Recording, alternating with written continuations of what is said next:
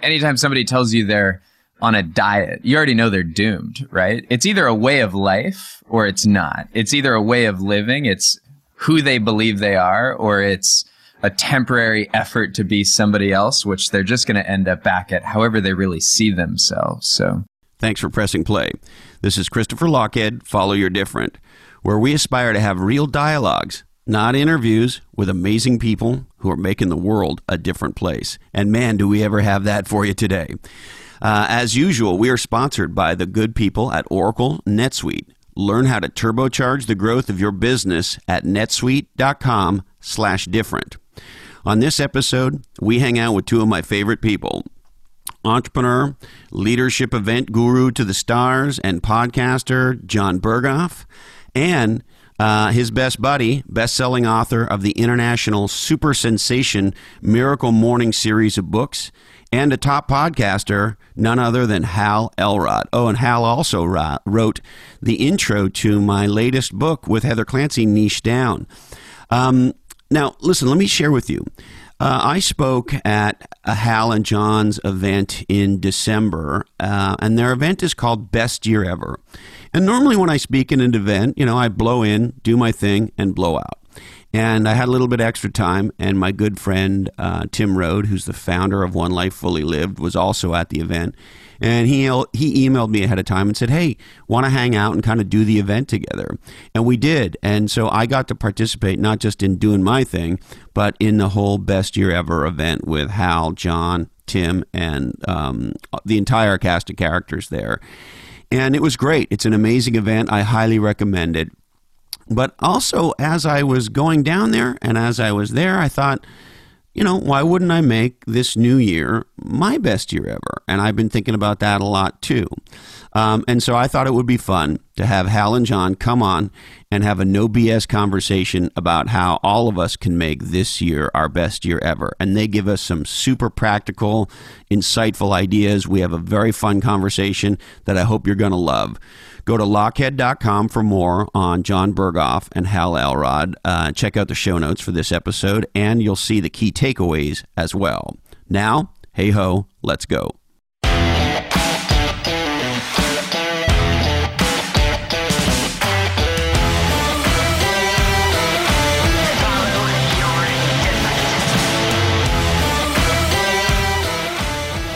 Hey, tell us what you've been up to, buddy. Tell us what you've been up to. Oh, that's a good question. What have I been up to? Didn't you just say again? Didn't you just finish a book? Yeah, just finished writing a book. Two, kind of. So The Miracle Equation is the big new first ever traditionally published book. And every other book I've done is self-published, and that's coming out in April. And then we have a new Miracle Morning book, The Miracle Morning for Couples.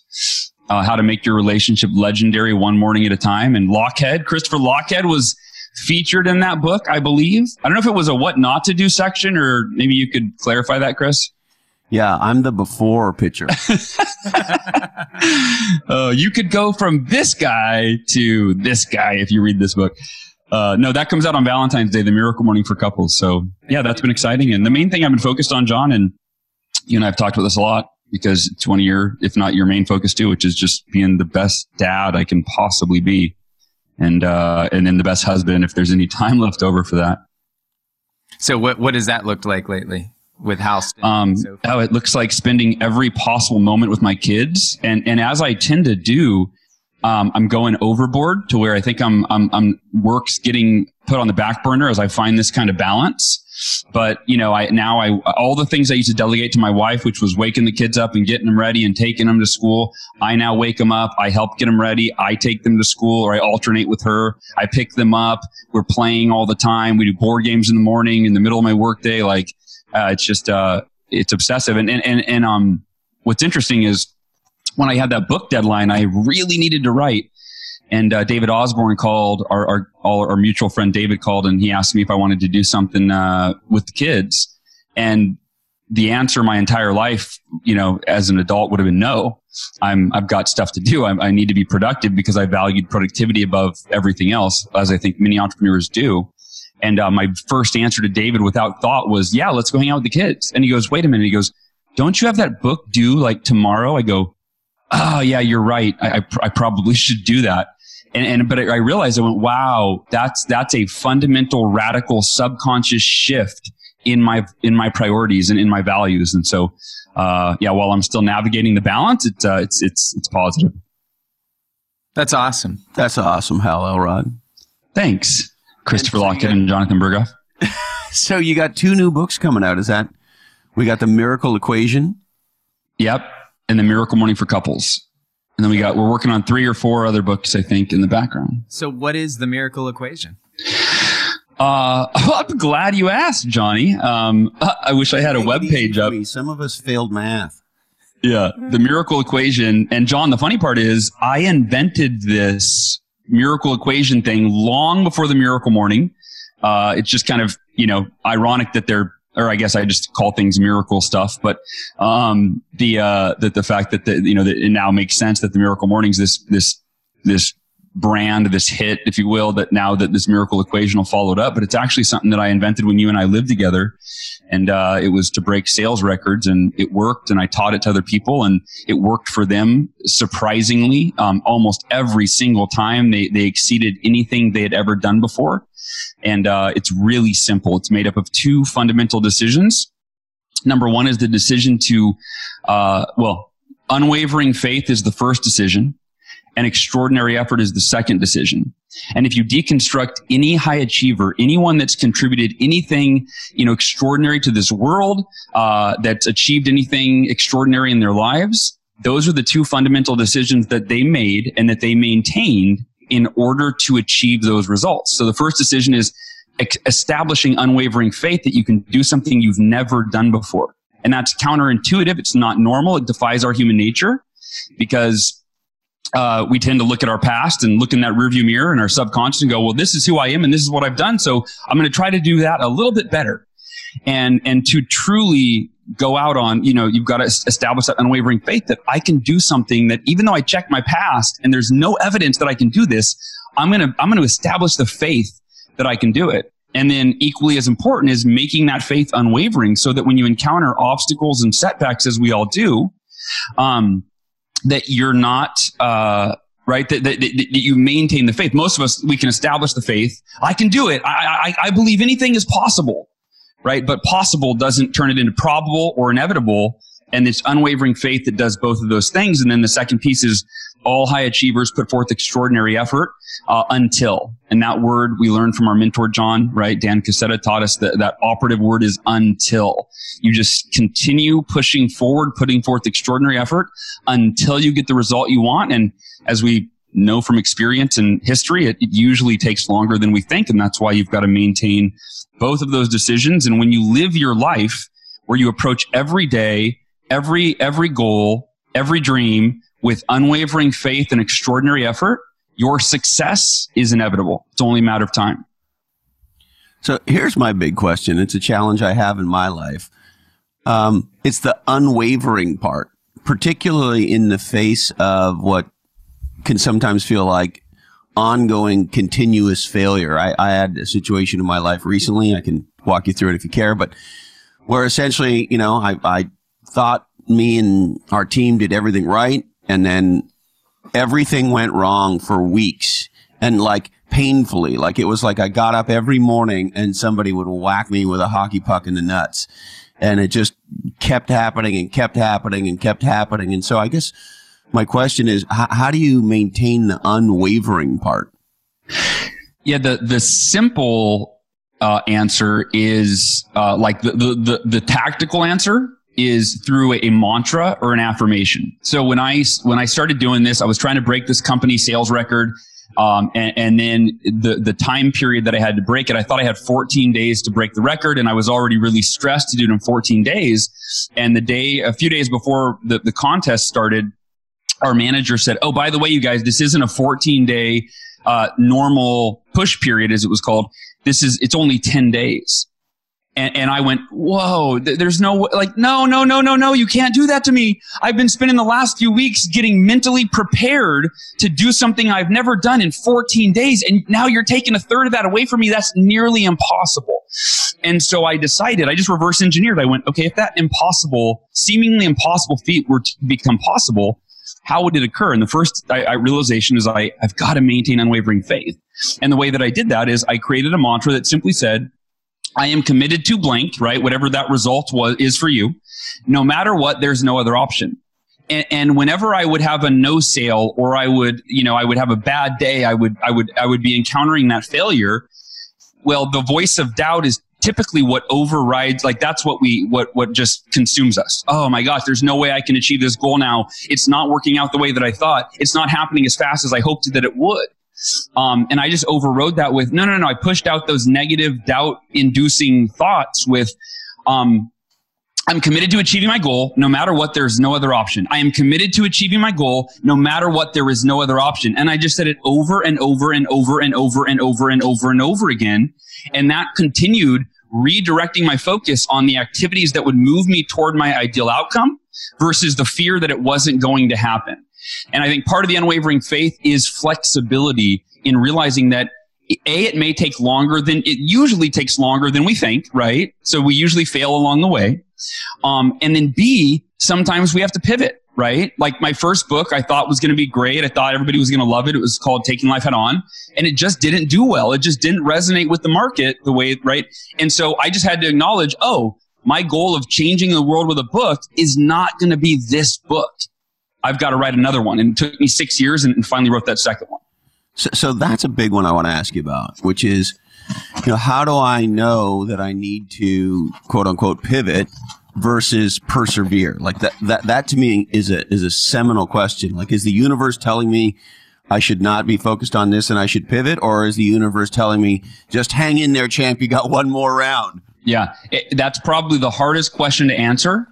And I'd love to hear Johnny's thoughts on this. I'll give a few, and that is that I think that getting feedback from other people that are older and wiser, if you will, or simply have done what you're trying to do, or even just anybody getting that outside perspective, because we're so consumed with our own perspective, I think is really valuable. And good example is I'm dealing with some challenges right now with a lot of different stuff, but I had a conversation with a buddy yesterday, and it's amazing how we stay private. We keep it to ourselves, and we keep trying to push through it and figure it out on our own. And in a 5-minute conversation with in fact, I'll tell you, it was our good friend, John Broman.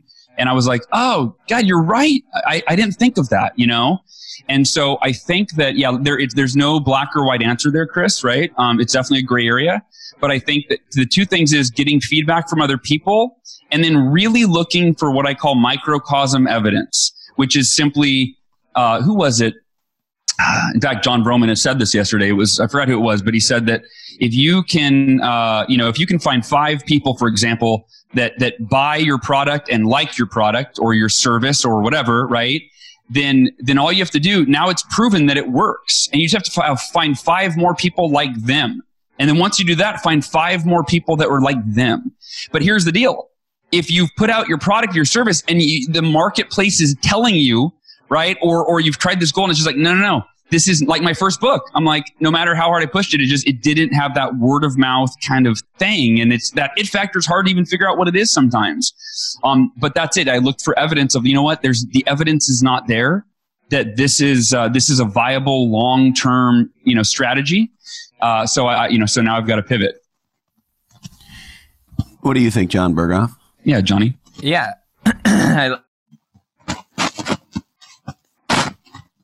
Oh, Johnny, I don't hear you. There we go. I like what you said, buddy. I can relate in my business right now. I've got decisions to make, and I think a lot of entrepreneurs can relate when you have decisions to make and you have no precedent, you have no playbook, and you have no mentors that fully understand every dynamic. So you can't even get feedback from somebody who's literally been where you want to be, right?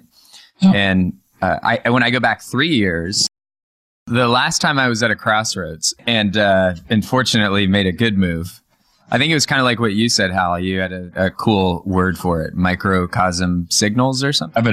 Evidence, yeah. I think of it as listening. That I've got to constantly be listening, I listen with every part of my being. It's what am I seeing? What evidence can I find that says, hey, I should go one way or another? And I could be surprised how that evidence could be right in front of me, and I might not see it if I'm not just staying open to whatever those signals are that I should go one way or another. Amen. You know, why is it, I don't know what the statistics are. Maybe you guys know the percentage of people who keep their New Year's resolutions, but it's obviously incredibly low. And I always love going to the gym in January and looking around. It's like, okay, I know that you are not going to be here in the middle of February. And the grumpy part of me says, why don't you just give up the fuck now? Because we all know you're kidding. And so why don't you just go home and have a donut? So that you can use their treadmill? Yeah, exactly. And so I guess my point is, how do we not be that person who gives up in February? John, you want to handle that first? Yeah, go ahead, buddy. I don't set resolutions, so I need to reflect for a moment on if I'm qualified to help answer that. There you go. Yeah. So for me, I'm a huge proponent of accountability, and in whatever form. I think that most of us resist accountability because as children, it was forced upon us, right? So you think about when our brain was developing, from age, 0 to 18, we were forced by the authority figures in our lives, right? Our parents, our teachers. We were forced to eat our vegetables and attend school and do our homework and take a bath and go to bed at a decent hour. And none of those things, typically those were things we resisted. We didn't want to do them. I don't want to go to bed. I don't want to take a bath. I don't want to eat my vegetables, right? And if you have kids, you know what I'm talking about. Or if you were a kid. And so you think about that. We have this deep ingrained resentment and resistance toward being held accountable to do things. And for most of us, we turn 18, we flee the nest, right? And we're like, screw it. I'm staying up until all hours of the night, right? I'm sleeping in as long as I can. I'm going to eat Jack in the Box and McDonald's and Burger King. Right? Like that's it. It's this downward spiral for most people into settling for mediocrity. And it happens gradually, and we don't kind of, it's like before we know it. But if you look at the world's most successful people in any industry, look at the world's most successful athlete and show me one that doesn't have a coach that holds them accountable to practice and drill and do run plays in a game. And left to their own devices, right? They'd probably be a lot less focused and disciplined.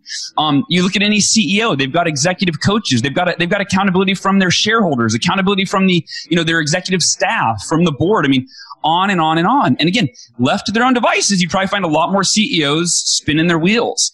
And it is accountability that gets us to go to the next level. And even if you consider yourself a self-accountable person, right? Like I'm self-accountable, and so is Berghoff, and so are you, I'm sure, Chris, in many areas. But guess what? Whatever areas I'm not accountable in that would improve my life or business in ways that I deem valuable, well, then that's what accountability would give to me. It would get me to that next level. And for us, that's universal. We all share the next level. And I think that's how you keep if you have somebody holding you accountable, you go to the gym in January and February and March and April, all the way to December. Well, now you've got some leverage. So I have another side to this coin to offer. Damn it. Yeah. So, Hal, I love talking about this with you because you and I are very different. Now, this might explain why you've sold 1 million books and I've sold 0, and why you have an email list of 600,000 and I have my parents. But I've always run away from accountability. Like I was beat up by accountability as a kid. Yet there's been a few places where I've been able to do some good things. And for me, it's when you talk about the people that go to the gym, and then this isn't in disagreement with the value of accountability. It's just another look at this. I think for a lot of those folks, the reason they stopped going to the gym is because what didn't change was their identity, the view that they have of themselves, right? It's the same reason why anytime somebody tells you they're on a diet, you already know they're doomed, right? It's either a way of life or it's not. It's either a way of living, it's who they believe they are, or it's a temporary effort to be somebody else, which they're just going to end up back at however they really see themselves. So for me, that's how I try and get something to happen is I think, how do I create an identity for myself that I want to just keep living into? So I guess I would call that an accountability to my image of myself. Sure. And so if we have a self-image, it's like any goal that we have that's a big goal, obviously there's a delta between where we are and that goal. And from an identity point of view, if we say, hey, I want to be an international best-selling author like Hal Elrod, and, I'm living in my parents' basement. Picking my belly button hair. There's a big delta between me and Hal Elrod. And so how do you redesign your identity when you're sitting in your parents' basement and you want to get to where Hal Elrod is? I can give you that answer. It's unwavering faith and extraordinary effort. Actually, just a compliment to Hal, because what's fun for me to hear this conversation is I've known Hal. We've known each other for 20 years now.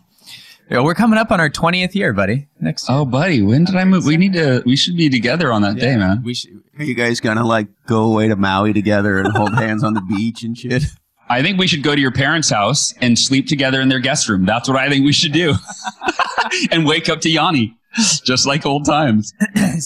So I got to watch Hal go from, we were selling knives together to the first book and the second book. And one of the things that I've admired about you, Hal, is from the very, very beginning, you've always been willing to have faith, if anything, at least in yourself, and to give extraordinary effort. Like we lived together and I watched it.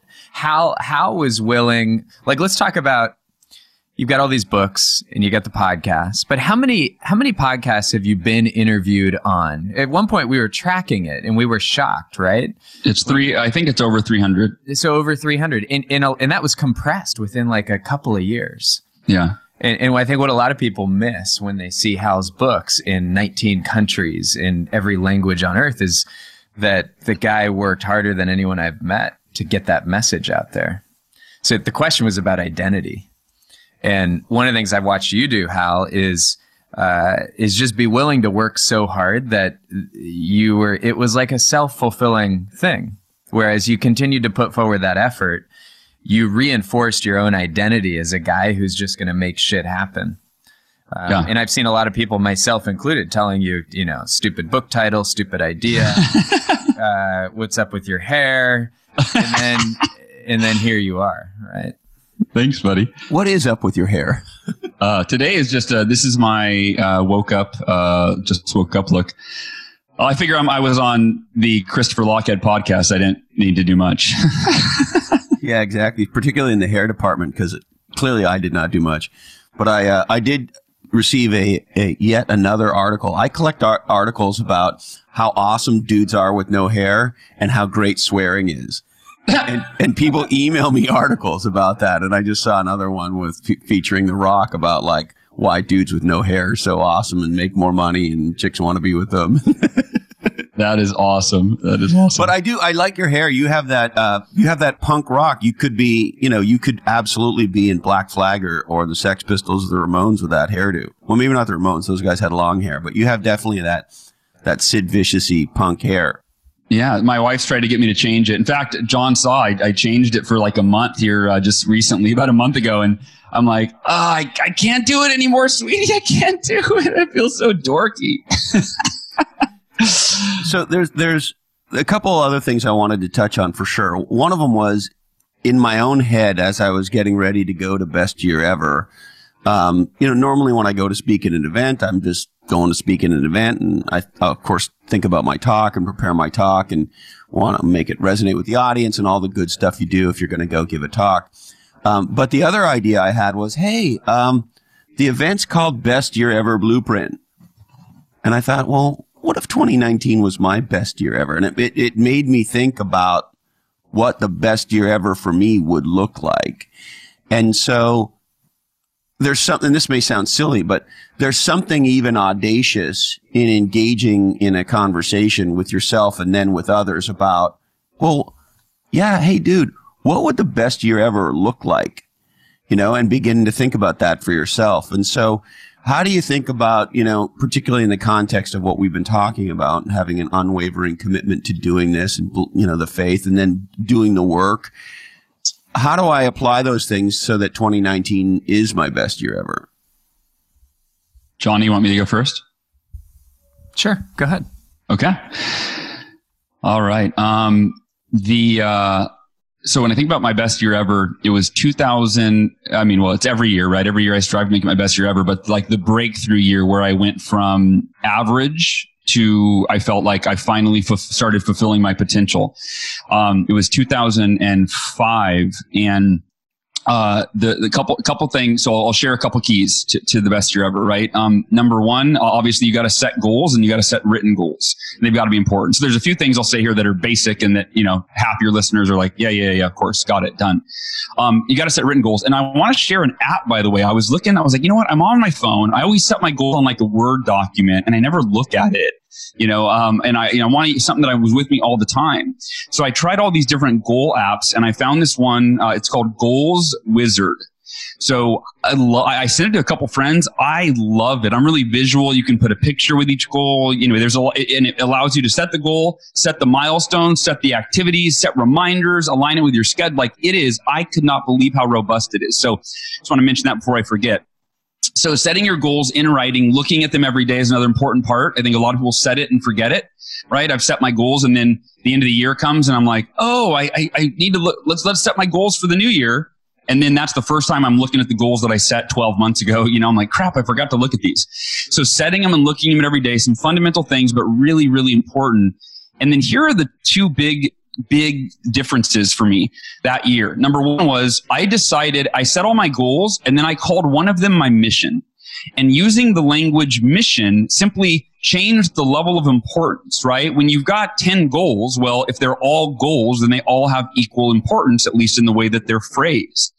I decided, okay, I've got 10 goals, but which one of these will enable me to develop the qualities and the characteristics that I need to achieve all of my other goals? Which one of these is the most challenging, will require the most consistency?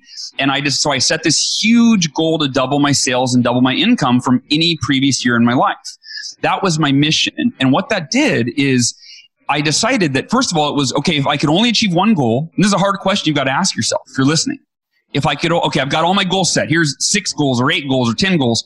If I could only achieve one of these goals, which one would leave me feeling the most accomplished, fulfilled, satisfied, right? Or make the biggest impact, measurable impact in my life? That becomes your mission. And then every day when you wake up, for me, I'm not allowed to work on my other goals for the most part. Some days there's always an exception to a rule, but until I've worked on the activities that will keep my mission on track, that will keep me achieving that mission, right? And what ended up happening was at the end of that year, I achieved the main goal, the mission. I also achieved every other goal that I set. I wrote my first book. So I doubled my sales and income. I wrote my first book.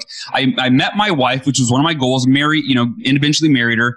I rock climbed 3 days a week. I worked out 4 days a week. I led another team. I did all these things. Every one of them happened.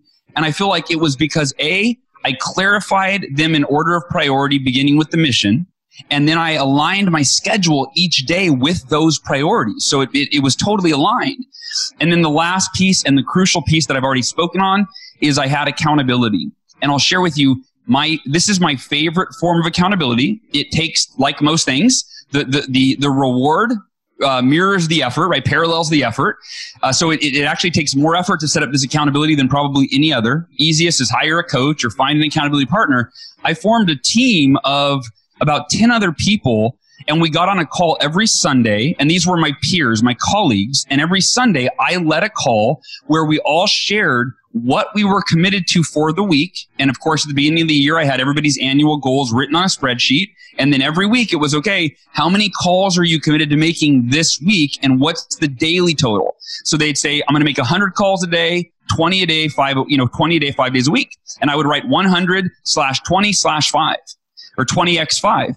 And then every call I would get on a week later and I would simply ask, hey, all right, John, hey, you committed to this. Did you do it? Right? And we would hold each other accountable. And the greatest form of accountability, in my opinion, is when you are holding other people accountable yourself, because then you look like a real ass if you show up to the call and you're like, hey, everybody, I know I'm the leader of this call and I put this group together so we can hold each other accountable. Yeah, but I didn't do my stuff again, right? Like, you can't, you just like, in all good, I don't think there was 1 week where I didn't follow through because of that. But guess what, Chris? Every time, and this is the power of accountability, everybody, every time I felt like not doing my phone calls for the day, I was like, you know what, I'll just skip them. And I'm like, damn it, I can't. I've got to call with everybody, my accountability team on Sunday, and I got to answer. I got to live with integrity, right? So that for me was it. It was identifying all of my goals in writing, clarifying of all these goals, what's the most important, and then down the list, I had an order of priority, aligning my schedule each day with the priority of my goals, and having a group of accountability partners to hold me accountable to follow through. So that to me is the system, if you will, to your best year ever. What can I add to that? That was awesome. And I haven't heard that one before.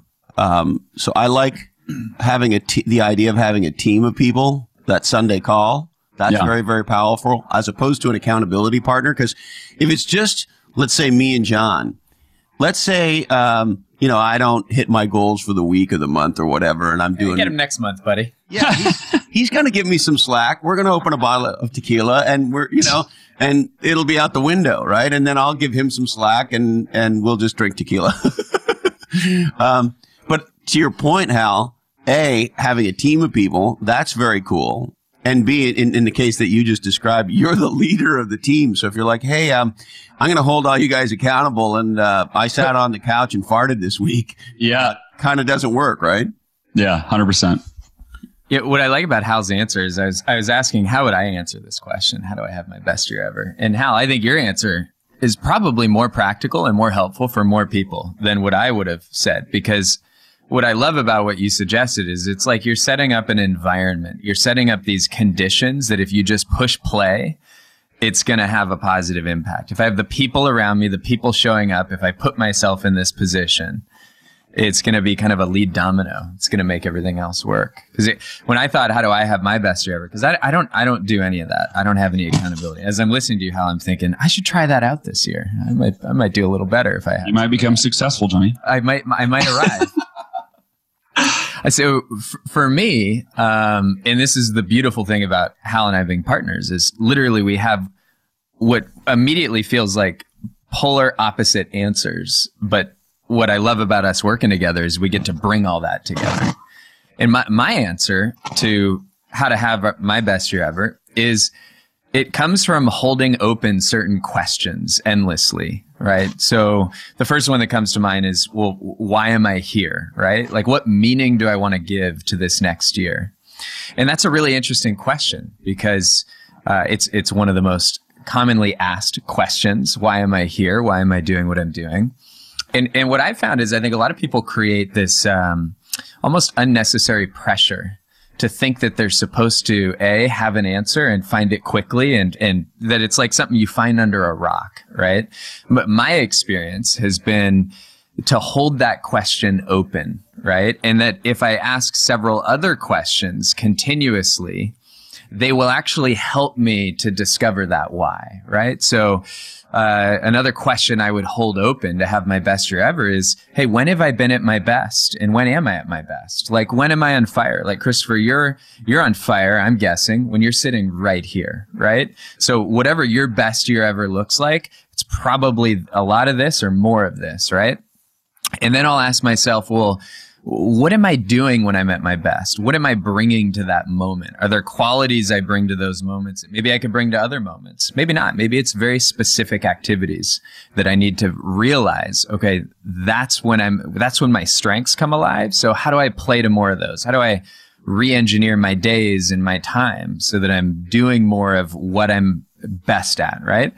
And then I think another question I like to hold open is, what could my best look like? What could my best future look like? If I could wave a magic wand a year from now and have any 3 wishes come true, what's the first answers that come to mind? What are the kinds of possible images of my future that when I think of them or see them or draw pictures of them or talk about them, that those are the things that get me fired up? And one of the things I've found is sometimes I have to just talk shit out loud to figure out what those possibilities are, right? It's not always some formal vision board, goal planning, best year ever workshop. Sometimes that can accelerate it, but sometimes it's just chatting with a friend. It's somebody saying, well, what would you like to be celebrating a year from now? And then realizing I have the freedom to craft and create and architect every time, whatever I want to say to that, right? So questions like, when have I been at my best? And what could my ideal future look like? A big one for me is, what do I value? Or what do I tell myself I value, but I really need to shape up in terms of behaving in alignment with those values? Because I think, and Hal, I've learned this from you for almost 20 years now, that our best year ever is only going to follow our best self ever. And for me, my best self is when I'm constantly asking, what do I value? i.e., how do I want to live my life? How do I want to treat others? How do I want to treat myself? And then how do I keep closing the gap between how I answer that question and how I actually behave? Because I think that's the ultimate success. That's the ultimate integrity, is to say, I want to be a certain way and then being that way.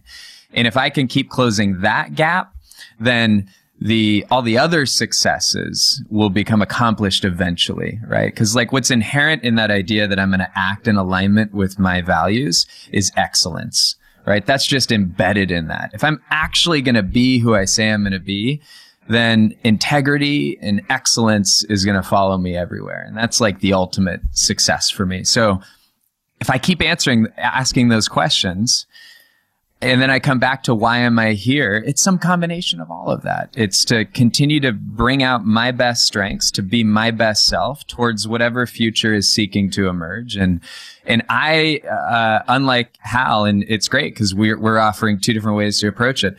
I haven't written my goals down for years. I haven't been accountable to anybody for years, and maybe I ought to try these things out. But I've asked these questions, and they've led to things that have emerged that have led to my best year ever in different areas. I love it. 2 distinct approaches, but ideas that are connected. But you really like those questions. John's the ultimate question asker. I do. Well, because I think our future changes before the answer arrives, right? Like I'm wearing contact. What does Say that mean? Again? What?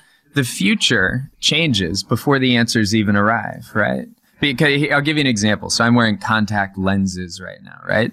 So when I put these lenses on my eyeballs, just like Hal's wearing glasses, before he even opens his eyes, that lens is going to change what he sees in the world and how he sees it and how clearly he sees it. When we ask a question, it's the same thing as putting a new lens in front of our eyes. If I ask, what kind of future do I want to create? Before I conjure up any answers, I've already created a frame, a lens through which I'm going to look for answers that are going to help to fulfill that question. So our questions change our future before the answers even arrive. That was awesome. All right, boys, anything else we want to touch on before we wrap? Ace, would you like to offer anything, buddy? He's been sitting here. He can't hear anything. Can Ace beatbox? That's what I'd rather hear from Ace. Oh, you can hear through here? Is there anything you'd like to offer, Ace, about having your best year ever? I want to go snowboarding with Tyler out in Colorado. That would be your best year ever? Yes. Let's make that happen, buddy. JB, are you guys going to Fan Abundance? That's Tyler. No, Ace has a hockey tournament and a baseball tournament and basketball that weekend. Jeez. That was awesome, Ace. All right, boys, anything else? I love you, Hal. Good to see you, buddy. Glad to see you. Love you guys. Thanks for inviting me to join you in person. I really appreciate it. Hal Elrod, John Berghoff, I love you. Thank you. Much love. Bye. Whew. I sure hope you enjoyed that episode as much as I did. And more importantly, I guess, I really hope that this year is your best year ever from the bottom of my heart. If you want to get in contact with us, send email to blackhole@legendsandlosers.com. You can follow me on Twitter @Lockhead. Same thing on Instagram @Lockhead. And why not join our mail list? Check out lockhead.com, LOCHHEAD.com, and sign up for our newsletter, and we'll keep you in touch with what's going on in the show. Because you may not realize, when you subscribe to this podcast on Apple Podcasts or Stitcher or Overcast or any of the podcast players, we don't know you exist. The only way we know you're there is if you give us your email address, and that way we can have direct communication. All right. We would like to thank the amazing Flourishing Leadership Institute. This is John's company. They do leadership events to the stars. Check out the website lead2flourish.com. That's lead2flourish.com. And Hal Elrod International. Yeah, international is right. I don't even know how many languages his books have been translated into.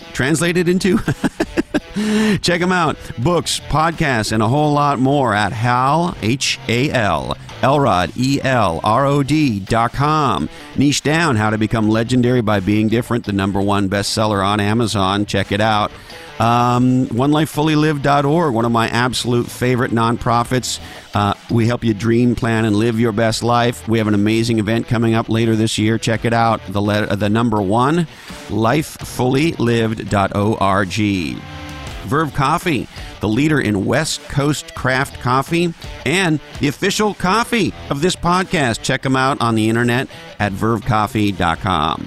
Legendary entrepreneurs are getting addicted to growwire.com. Stories of innovation, stories about how Somali entrepreneurs are kicking butt and changing the world. Check out growwire.com. Now, do you need some socks? Why not check out John's Crazy Socks? They were our guests on episode 155 of Legends and Losers. And I think John and his dad, Mark, are two of the most inspiring entrepreneurs ever. And they make awesome socks. So check out johnscrazysocks.com. Now, are you a little bit under the bus? Would you prefer to be driving the bus? Why not check out Bottleneck Virtual Assistants at bottleneck.online, and you can leverage the power of a virtual assistant to help get some shit done today. Bottleneck.com. Now, are you in the B2B tech space? Check out AtreNet, atre.net. That's ATRE.net. These folks have been building B2B websites for tech companies for decades, and they do a legendary job. And my good friends at the Front Row Foundation. This is a nonprofit that helps give folks who are dealing with life-threatening diseases and challenges a day of legendary experience, legendary moments. Check out the frontrowfoundation.org. All right, I need to remind you that this oddcast is the sole property of the Legends and Losers, or for that matter, the Lockhead Oddcast Network. And we'd love it if you shared the shit out of it. Make no mistake, your social media shares, you emailing this podcast, you telling people about this podcast is the greatest thing you can do to help us to say thank you. So if you care about what we're doing here, share the shit out of the show. All rights do remain perturbed. We must warn you that this oddcast is clearly produced in a studio that does contain nuts. Teach entrepreneurship.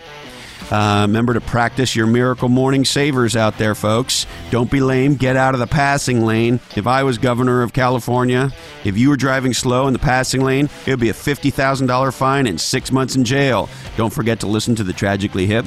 And if you haven't changed your mind lately, how do you know you have one? Thank you so much, Candy Dandy. Love you, Mom and Dad. And hey, Colin, this oddcast really ties the room together, doesn't it? Today, our deepest apologies go to Douglas Parker, Chief Executive Officer of American Airlines. Sorry, Dougie, we just ran out of time for you. That's it. Thank you so much for investing part of your life with me. It really means the world to me. And until we're together again, follow your different.